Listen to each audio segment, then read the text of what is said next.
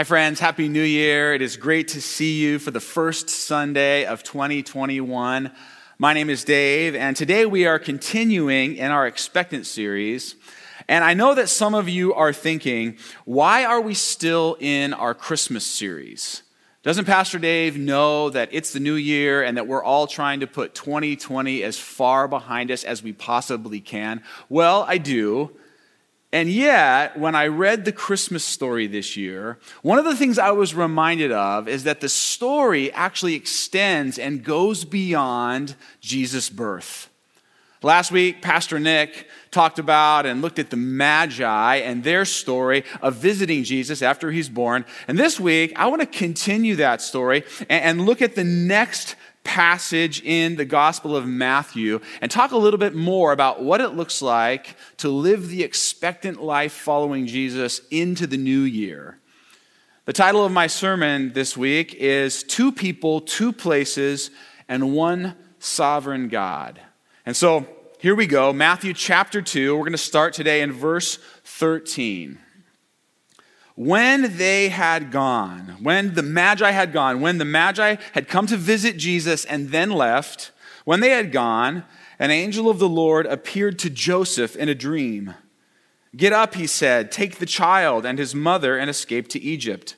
Stay there until I tell you, for Herod is going to search for the child to kill him." So he, that's Joseph, got up, took the child and his mother during the night and left for Egypt, where he stayed until the death of Herod. And so was fulfilled what the Lord had said through the prophet, "Out of Egypt I called my son."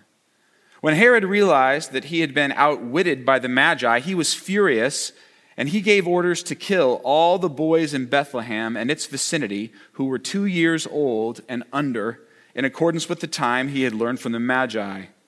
Then what was said through the prophet Jeremiah was fulfilled. "A voice is heard calling in Ramah, weeping and great mourning, Rachel weeping for her children and refusing to be comforted because they are no more." All right, as we dive in today, like I said, we're looking at two people, two places, one sovereign God. And the first person I want to talk about, the first character, is this evil guy in the story, the bad guy. His name is Herod. Herod the Great was his most popular title, and Herod's story is interesting and important because it overlaps and is part of the Christmas story. Herod's story begins, in a sense, in 40 BC, 40 years before the birth of Jesus, when the Persian Empire attacked the Roman Empire and took control of the nation of Israel. Now, in that moment, Herod goes to Rome, and he's standing before the Roman Senate, and he convinces them that if they give him an army, if they support him, he could not only regain control of Israel, but he could also maintain stability in the region if only they would support him. And this was a big deal to the Romans, and so they were highly motivated, and they agree. They back Herod and his play, and then after 3 years of battling the Persians, Herod wins. He defeats them. 37 BC, and Herod officially now rules in Israel, and the Roman Senate gives him a new title, the King of the Jews. And now all he has to do is maintain stability in the region. So now we fast forward, right, from that big moment where Herod takes control, 37 BC, fast forward to the Christmas story, to the birth of Jesus, because we read this story and we think, why is Herod so paranoid about this little baby who's born in Bethlehem in a stable, in a barn, to peasant parents, placed in a feeding trough? Why is he so worried about him? Why does he go to all this effort to hunt him down and kill him? Why is he murdering, the scriptures say, all the boys in Bethlehem and its vicinity who were 2 years old and under? Seems pretty extreme. Friends, here's why. Magi from the east, these Persian priests who were known to be king anointers, to be the persons who anointed the next kings, they come rolling into town, and this is what they say. This is actually back in last week's passage. This is verses 1 and 2. After Jesus was born in Bethlehem in Judea, during the time of King Herod, Magi from the east came to Jerusalem and asked, "Where is the one who has been born King of the Jews. Did you hear that? King of the Jews. Now, maybe you're thinking, wait a minute, because that's his title. Herod was king of the Jews. And now the Persians, who Herod has already had to fight once for 3 long years, have come to town, and they say, this new child, this baby born in Bethlehem, he's the king of the Jews. And Herod says, no way. Herod's response in our passage today is the response of a man whose power and privilege and control are being threatened by Jesus. And here's the first thing we learn about the expectant life, about a life following Jesus. It's a life about surrender. It's about surrendering to Jesus as king. If he's king, friends, that means I can't be king. If he's king, he gets to call the shots in my life, not me. And Jesus comes to be the king of Herod, and he comes to be the king of you, and he comes to be the king of me. And friends, this passage is a reminder of the most basic and fundamental Christian confession. What does it mean to be a follower of Jesus? What does it mean to be a Christian? It can be summed up most simply in these 3 words: Jesus is Lord. Jesus is Lord. In other words, Jesus comes to rule and reign everything and everyone in this world. Jesus comes to rule and reign every single part of you and every single part of me, every single part of our lives. He wants to be in control of it. He wants to be Lord of it all. Every decision, every dollar, every possession, every ability, every relationship, every thought, every activity you engage in, Jesus wants to be king. And because as king of your life, he will lead you into the abundant life that you were created for. He wants to be king of you for your best interest. But you must surrender. You must surrender to Jesus as Lord. Friends, as we launch into 2021, and as we think about our lives and make resolutions about how we want things to be different this year, let me ask you this. Let me ask you this question. Where in your life, what in your life needs to be surrendered to Jesus as Lord?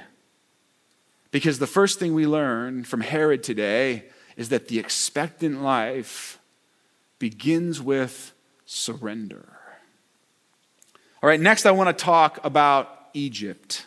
We're told in the story that Joseph is warned in a dream to flee from Herod and to escape with his family to Egypt. And when we think about Egypt in the Bible, we think of the most famous story about Egypt, don't we? We think of the Jews living there as slaves who are finally delivered from that terrible place by God through Moses. So Egypt in our minds is enemy territory. It's not a safe place. But that was then. That was 15 centuries ago. Now, at the time of Jesus' birth, Egypt has actually become a place of peace and escape for the Jews. Specifically, Jews who were fleeing from Roman persecution. It was sort of a place of asylum for them. And history tells us that there were actually over 1 million Jews living in Egypt at this time. And Mary and Joseph were part of that group. They go to Egypt for refuge, for security, for protection, and for peace. Friends, this is amazing when you think about it. Because do you realize that almost instantly after coming into this world, our God had to flee for his life and become a refugee in a foreign land? That's what happened. And friends, this is one of many, many reasons biblically that we as a church have a home on our property where we provide a safe place of peace and safety for refugees who are coming into this country. Because our God, our King, our Lord, started his life on the run, far away from home, searching for a place of safety. And that's our second word for today, friends. Safety. Living the expectant life, following Jesus in this world, means that because Jesus is our refuge, means that because Jesus has provided ultimate and eternal safety for you and me, we are called to be people of safety for the persecuted, hurting, helpless, and homeless people of our world. We're supposed to be to them in the same way that Jesus is to us. And so let me ask you, where in 2021 is God calling you to be a person of safety, a refuge for someone else who's in need? Some of you, many of you are doing this. Some of you are doing this through the ministries of our church, and I love that. But if you're not, if you can't think of a person or a place where you are being a safe refuge for others, let me challenge you to do this. Just pray. Pray, God, help me see this year the person or place in this world where you want me to be a person of safety for another. Would you pray that prayer in 2021? Because Egypt was a refuge. Egypt was a place of safety, and we are called to be as well. And now we pick up the story in verse 19. After Herod died, Joseph, Mary, Jesus, they flee to Egypt. They're there for a while, and then it says this. After Herod died, an angel of the Lord appeared in a dream to Joseph in Egypt and said, "Get up, take the child and his mother, and go to the land of Israel. For those who were trying to take the child's life are dead." So he, that's Joseph, got up, took the child and his mother, and went to the land of Israel. But when he heard that Archelaus was reigning in Judea in place of his father Herod, he was afraid to go there. So, let me just rewind and give you the situation. Herod, the guy who was trying to kill Jesus when he was a baby before, he's now dead, but as Joseph is taking his family back home, as he's on his way back to Israel, back to Bethlehem, he gets some alarming news.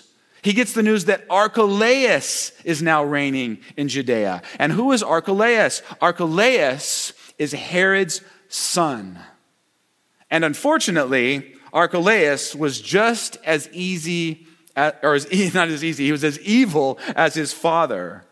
In fact, Archelaus began his reign in Judea. He started off ruling by doing this, executing 3,000 of the most influential men in the country. Most of them were religious leaders. And this was simply Archelaus' way of saying, my dad had control of this region, and I will too. Just because he's gone, Jews, don't get any crazy ideas thinking that you're running the show, because you're not. I'm running the show. Friends, if Archelaus had a theme song, it might be, "You ain't seen nothing yet. Baby, you just ain't seen nothing yet." Now, that's the only time I'll sing in this sermon, so don't tune us out. I'm so sorry. But Archelaus is saying, if you thought my father was tough, if you thought he was mean, if you thought he was going to rule with an iron fist, think again, because I am going to be worse than him.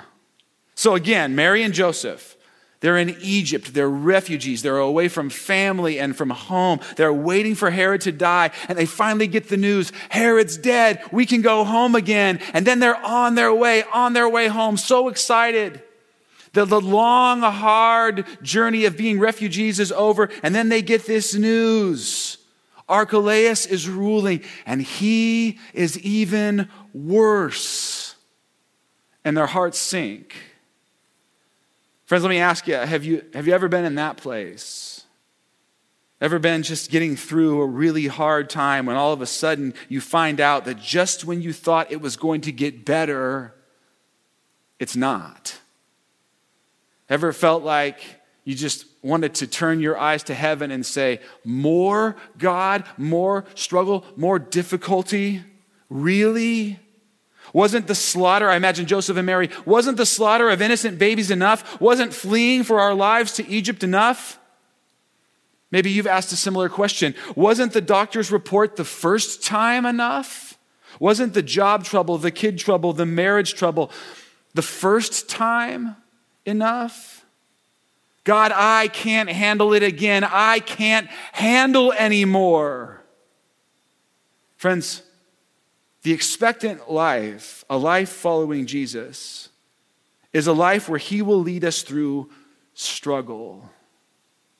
That's our next S word, struggle.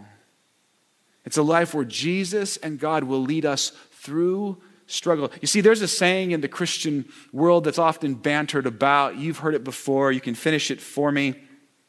God won't give you more than you can handle.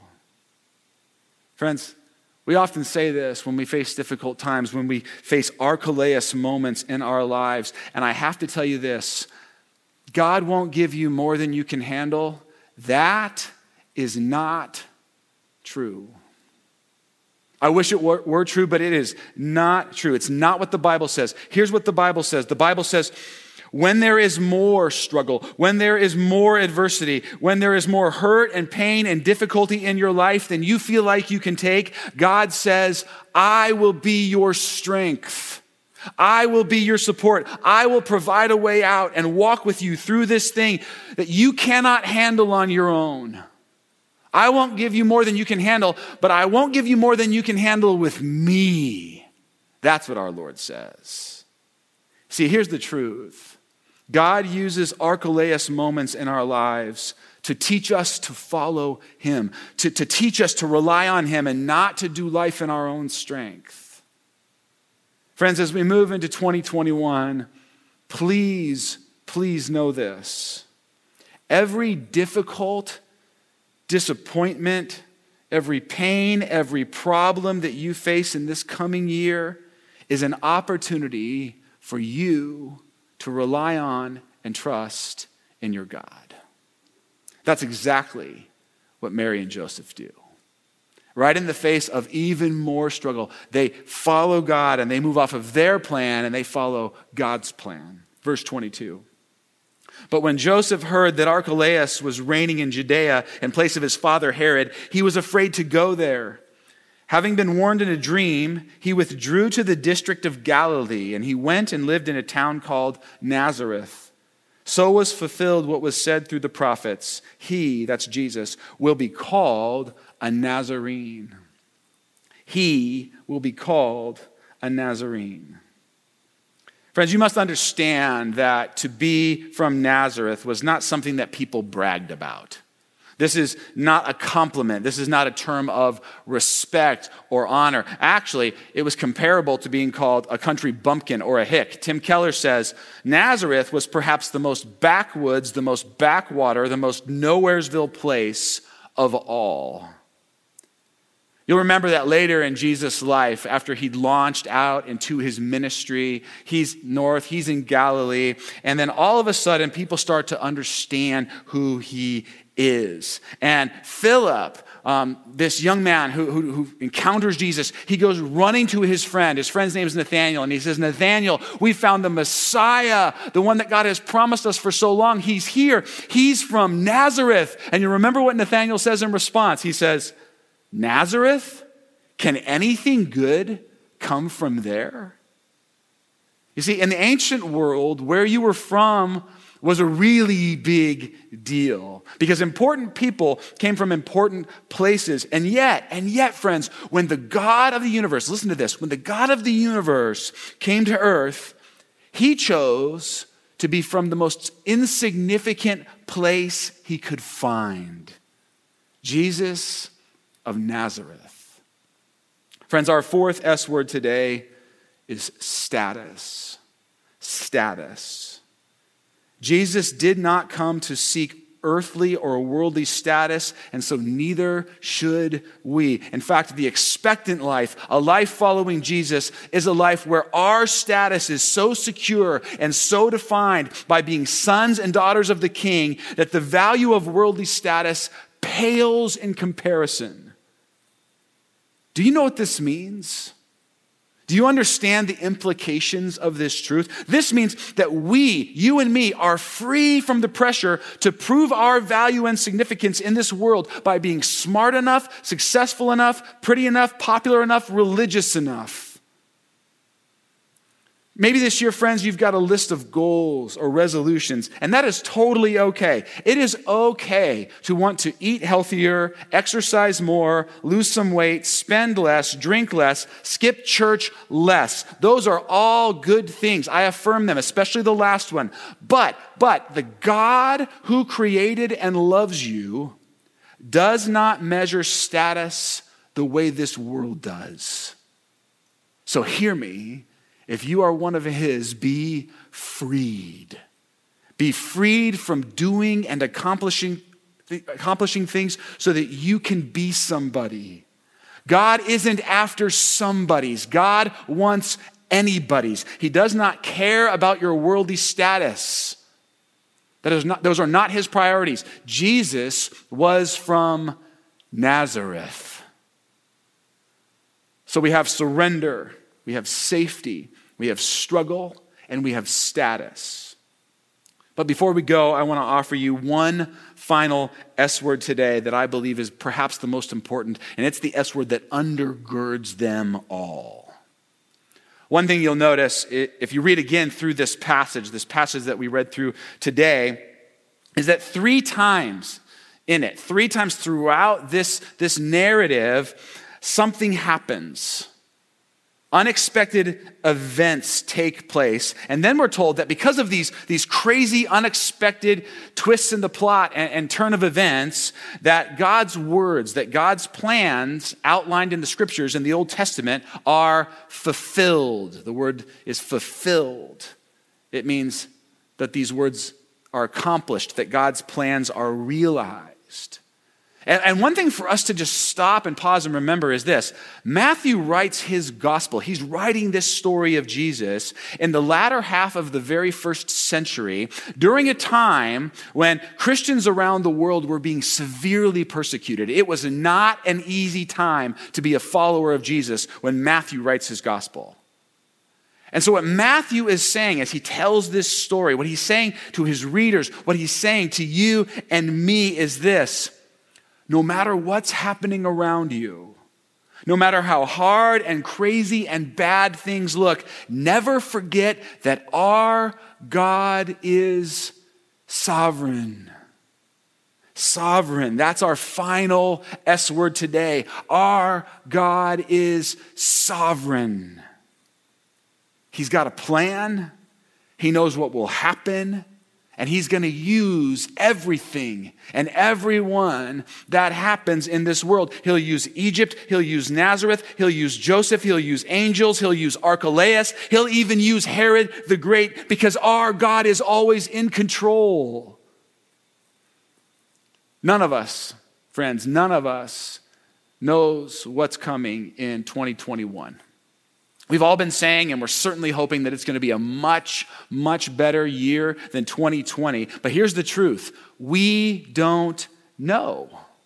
We don't know what's ahead. But friends, here is what we do know.